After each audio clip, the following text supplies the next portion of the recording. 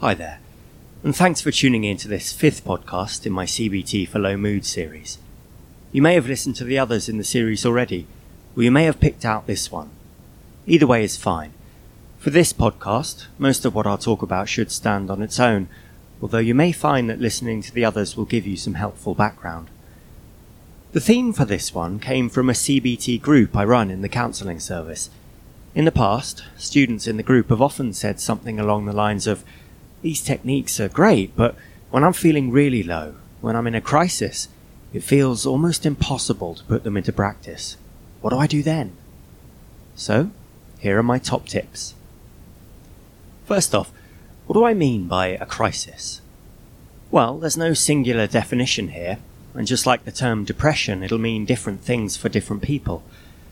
I guess I'm thinking here about the real holes of depression, the times when you feel most overwhelmed or hopeless, when it's hard to keep going or feel okay about yourself. If you've listened to the other podcasts, you may remember me talking about negative core beliefs, basically our deepest fears about ourselves and the world. I'm inadequate, I'm unlikable, I'm fundamentally crap in this or that way, and things will never work out. It's when these beliefs seem to us to be true, and again I emphasize the seem, that we're at our most vulnerable, when we're really in the grip of these self-attacking, shame-laden thoughts. And of course, it's not just a cognitive thing. When our core beliefs light up, we feel all the horrible feelings that come with them. Often there's a kind of mental time travel that goes on in these moments as painful memories are activated. Core beliefs have their roots in prior experiences, and we all carry our childhood selves and their wounds with us, no matter how old we are.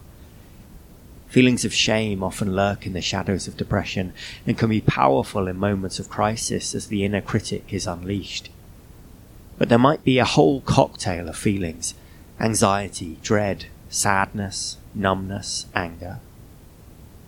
Sometimes strong negative emotions find their expression in behaviour. We may withdraw, fail to look after ourselves, or find ourselves drawn towards risky or harmful coping strategies. Relationships can become turbulent at these times too.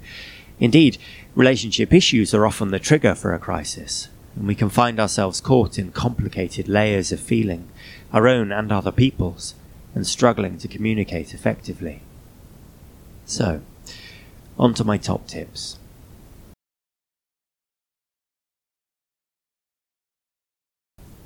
Tip number 1. Try to anticipate a crisis. Now, I'll acknowledge straight off that this is easier said than done, and not always possible. Life has a habit of surprising us. Often there's little we can do to prepare. But sometimes we can clue ourselves up a little. Sometimes there are patterns we can notice, triggers we can watch out for. Times of transition, for example, such as going home for the vacation or coming back to Oxford, can often be tricky. New beginnings and goodbyes, exams and assessments, significant dates, anniversaries, holidays and celebrations, physical factors that may make you more vulnerable, such as lack of sleep, illness or hormonal factors. It's worth giving some thought to the kinds of situations that might predispose you to a crisis. It won't necessarily prevent the crisis, but if you've preempted it, then that can help you put things in place before things really start to slide. There are various tools and exercises available to help you reflect on your own risk factors and the early warning signs of a deterioration in your mental health, and to plan things you can do to help yourself at these times. A safety plan is a particularly helpful thing to consider if you're prone to self-destructive impulses. It's basically a note to yourself which sets out all the things you can do to look after and keep your future self safe when that future self may be less able to think these things through in the moment.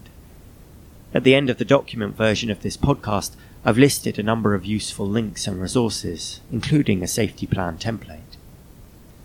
Tip number 2. Recognize a crisis for a crisis. Now, you don't have to call it a crisis. You might not like that word, or it might not fit for you in that moment. What I'm getting at here really is the importance of noticing when your mental health needs prioritizing and doing just that. It can be easy to bury your feelings when things get shaky, to resort to avoidance strategies or push yourself to keep on keeping on. Take work, for example. I see a lot of students who get into a habit of overworking despite signs that it's taking its toll. Others fall into a very stuck place with work, struggling to face it and the feelings associated with it. There's no perfect balance, and we're all prone to avoidance, but when it comes to a crisis, this is your body and mind giving you a clear signal. Something needs to change. Your usual rules and expectations for yourself may not be workable at the moment. You may need to break some habits. Give yourself permission to listen to your feelings. Tip number 3. Remember that thoughts are thoughts. This has been a theme in these podcasts, and it's that central tenet of CBT. Thoughts are not equivalent to facts. Now, there may well be very real factual circumstances that have contributed to a crisis. Usually there is some precipitant. But to me, what turns it into a depressive crisis is when the meaning we ascribe to those facts plunges us deeper and deeper into a hole. Maybe it's all your fault. Maybe things will never go right for you.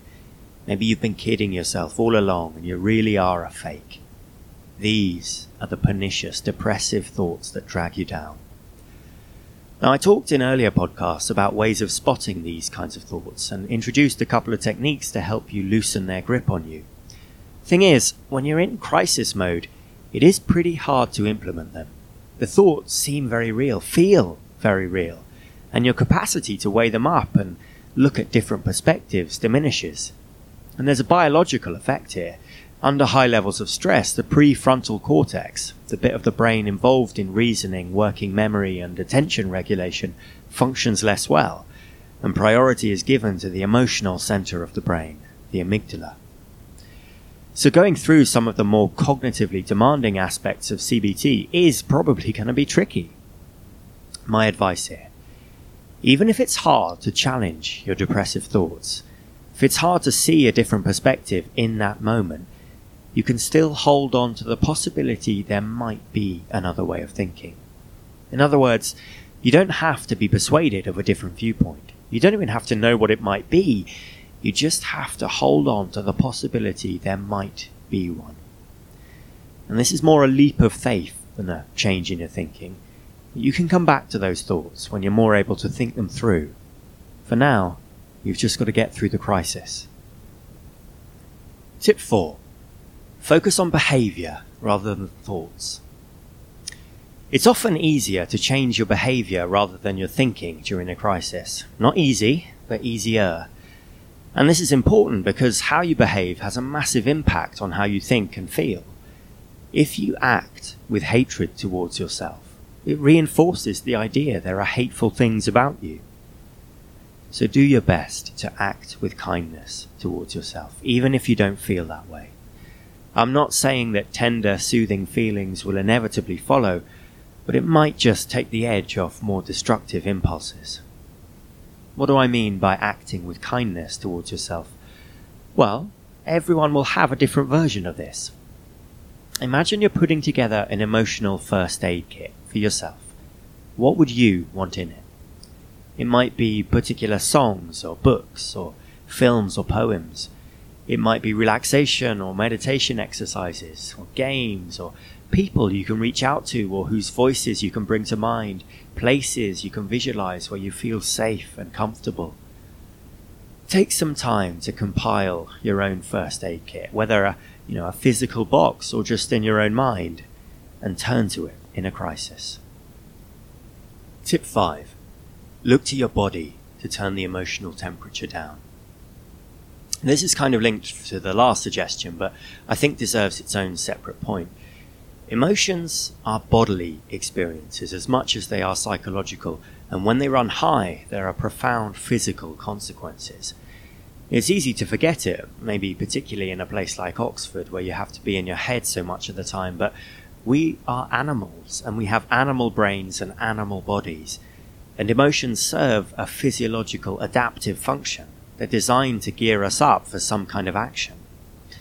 And when strong emotions reach a certain pitch, they act as a powerful force for directing our behavior and our thoughts. So if you're feeling overwhelmed with emotion, it's often a good idea to try and bring the emotional temperature down a notch or two by soothing your body. Again, there are lots of ways to do this. Sometimes sensory distractions work well.